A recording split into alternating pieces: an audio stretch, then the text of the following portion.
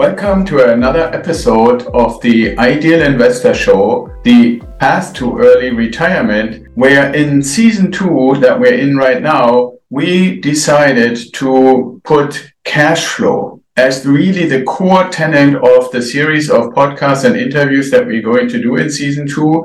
And I'm actually going to address a few of the topics that are related to generating cash flow, because as you know, as an ideal wealth grower, if you join us, if you listen to us, if you're not yet a client, one of the things I want to kind of reiterate very quick is that for us, the really important thing is that we want to generate passive income.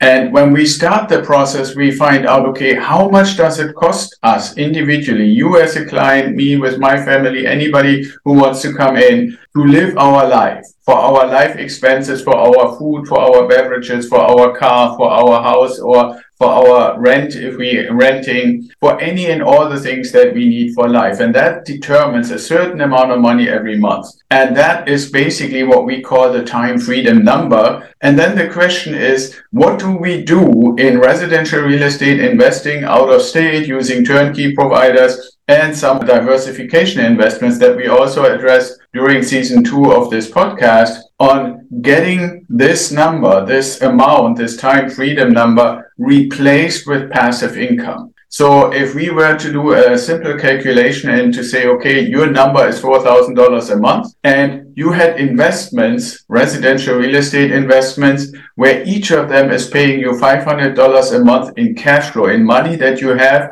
available to spend each month from these properties, you would need 8 properties at $500 to make $4,000 to reach your freedom number. And that's what we call reaching the time freedom point.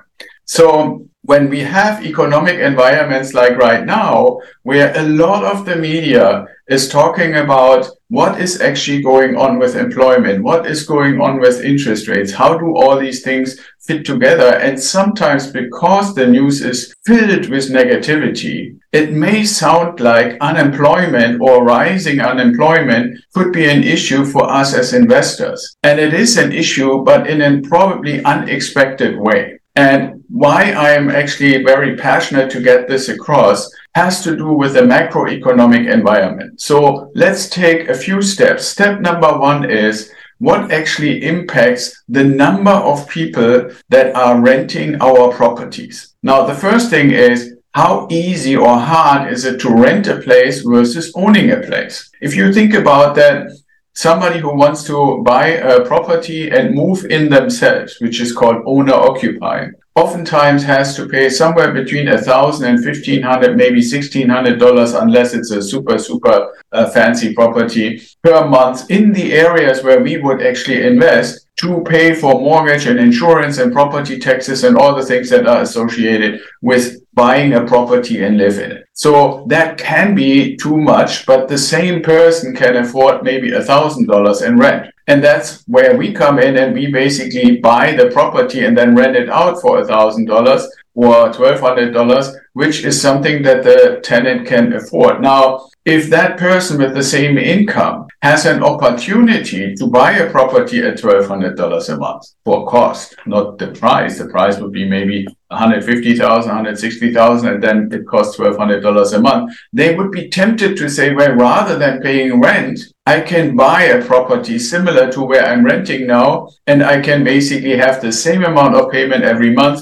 to own it and make it my own. So now, in either case, the important part is that the determination, if I should own or if I rent, comes from the income. Now, what happens when we have a situation like right now and have been having for many years, and even now in 2023, where employers are actually looking for people to work, to fill jobs? Unemployment is very, very low. So that's good for us from the perspective of people who make enough money to rent our properties, but not enough money to buy an equivalent property for themselves. Those people will be very dependent payers of the rent. If unemployment keeps going up, and so far it hasn't, even though the Fed has kept raising interest rates, and they keep saying, well, we're raising interest rates because we want to lower inflation, and lower inflation also means companies have a harder time selling their stuff. And the first thing they always do when they have a hard time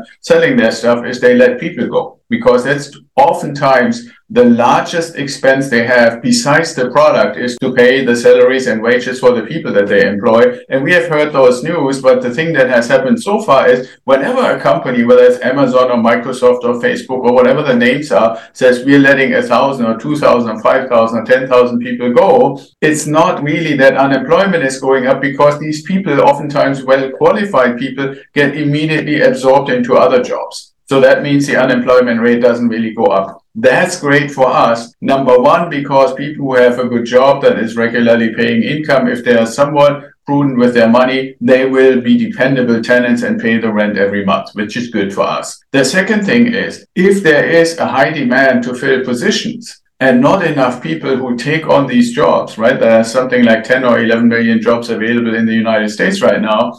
That means there is a competition, and the companies actually have to make offers to people who are willing to consider a job. And people that are working in jobs are going to say, well, if you don't pay me a raise, like 5 or 6 or 7% increase year over year, then I can find plenty of jobs, similar jobs at other companies. So those who are already employed are actually getting raises, and you can look it up in the statistics, but it's about 5, 6, 7%. It was, I think, 6% last year. I'm thinking it's probably going to be at least as much this year. And it has to be in a way for the people that actually work for income, because if we know that inflation is 6, 7, 8%, and that's only what the government says, I believe it's probably more like 15% in real terms for the stuff that we really buying on a daily basis in grocery stores and stuff like that, or for the kids.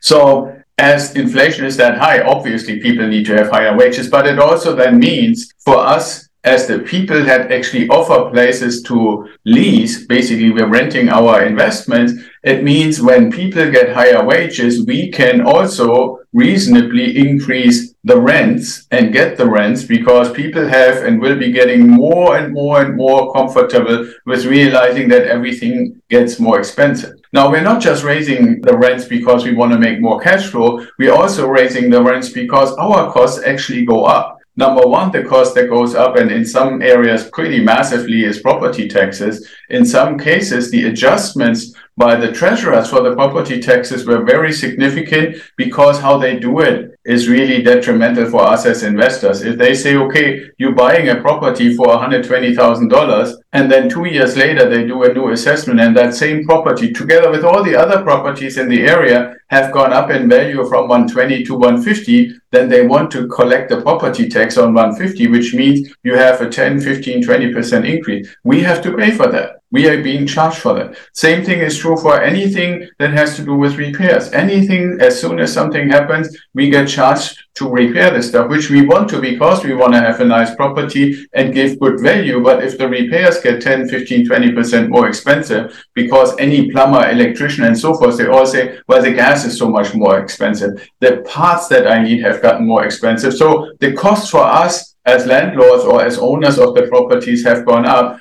But when we know that people's wages increase, we can reasonably increase the rent and get some of that money back. So that's why, as long as we have the low unemployment as we have right now, it is really helpful for us, because it keeps the value that we're providing to the market, both on the properties themselves, but also on the rent income and the cash flow that we're always looking for, relatively high. Now, I want to just say we will probably start seeing that the unemployment will go up as the year 2023 progresses and into future years, because these measures that the Federal Reserve is taking and seems to not stop taking, I don't know where the interest rates ultimately will end up, will ultimately impact the economy. And what is very, very important in this context is that you, as the owner, just like I always advise our tribe members, that you really keep in touch with your property management to keep an eye on what is happening to your tenants. I actually would recommend for anybody that has multiple investment properties in the residential market that you guys basically check in on a regular basis. And as long as unemployment is very low, you can probably be okay with checking in with property management, literally having a call like once a quarter, every 3 months. But if you see that the economy starts changing, if you see that unemployment is going up, you have to recognize that that could have impact on the ability of your tenants to pay the rent. There is one last point to consider. I spoke a couple of touches here in this episode about rising interest rates.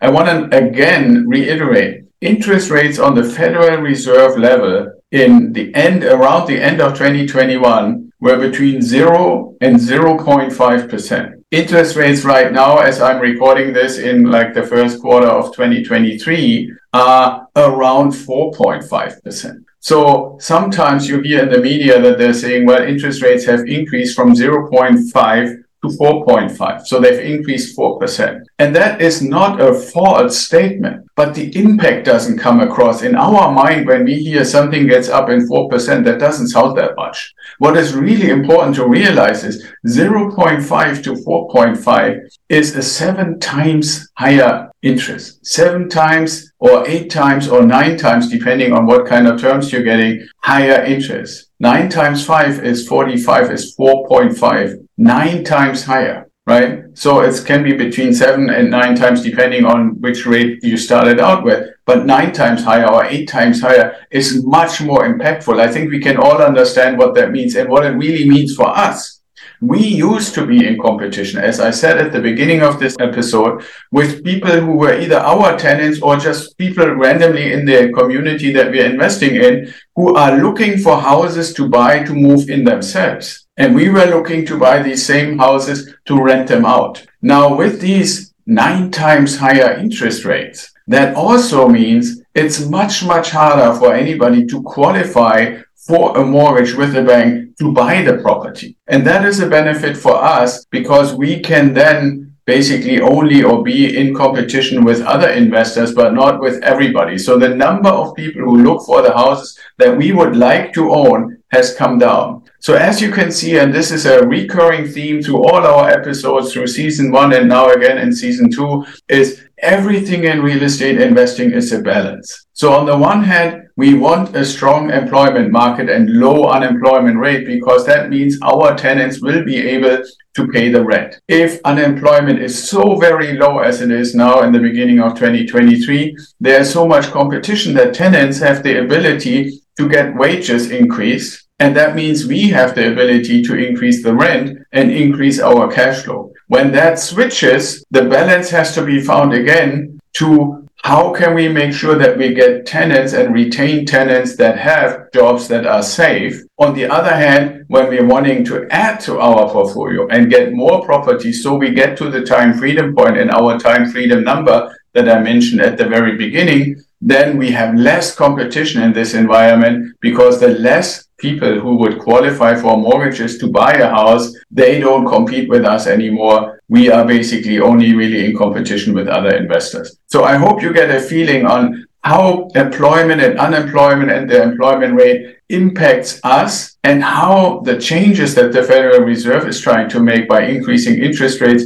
can impact us in the future. So I want to encourage you to really be prepared. Always keep an eye, read our newsletter, come into our episodes on the podcast and all the other stuff we do. And then there's all the other media, but be very careful that you listen in a particular way as it relates to your investments. So with that being said, I hope you learned a lot about how unemployment can really impact your investment, your cash flow, and the benefit and the success of your investments on the journey to the time freedom point. If you have any questions, if you have any comments, please put it below the episode. You will also find other resources and links down there. And if you're listening on Spotify, Google, or Apple Podcasts, please download the episode because that really helps us. I didn't know this when we first started, but these platforms actually count the success of a podcast by the number of downloads, not by the number of people that are listening. So you would do us a great favor to download the episode. So with that being said, I hope to see you at the next episode again. Stay safe and be well. Thanks for listening, and I hope you enjoyed today's episode of the Ideal Investor Show. More info and the links we mentioned during the show are in the show notes, or you can go to our website at idealwealthgrower.com and sign up for the Apple Podcast link. And if you like to talk to me, sign up for a strategy call. Hopefully you want to share what you learned with your network and bring more people in. We are really eager to hear your comments. And until next time, be well, stay safe, and ciao.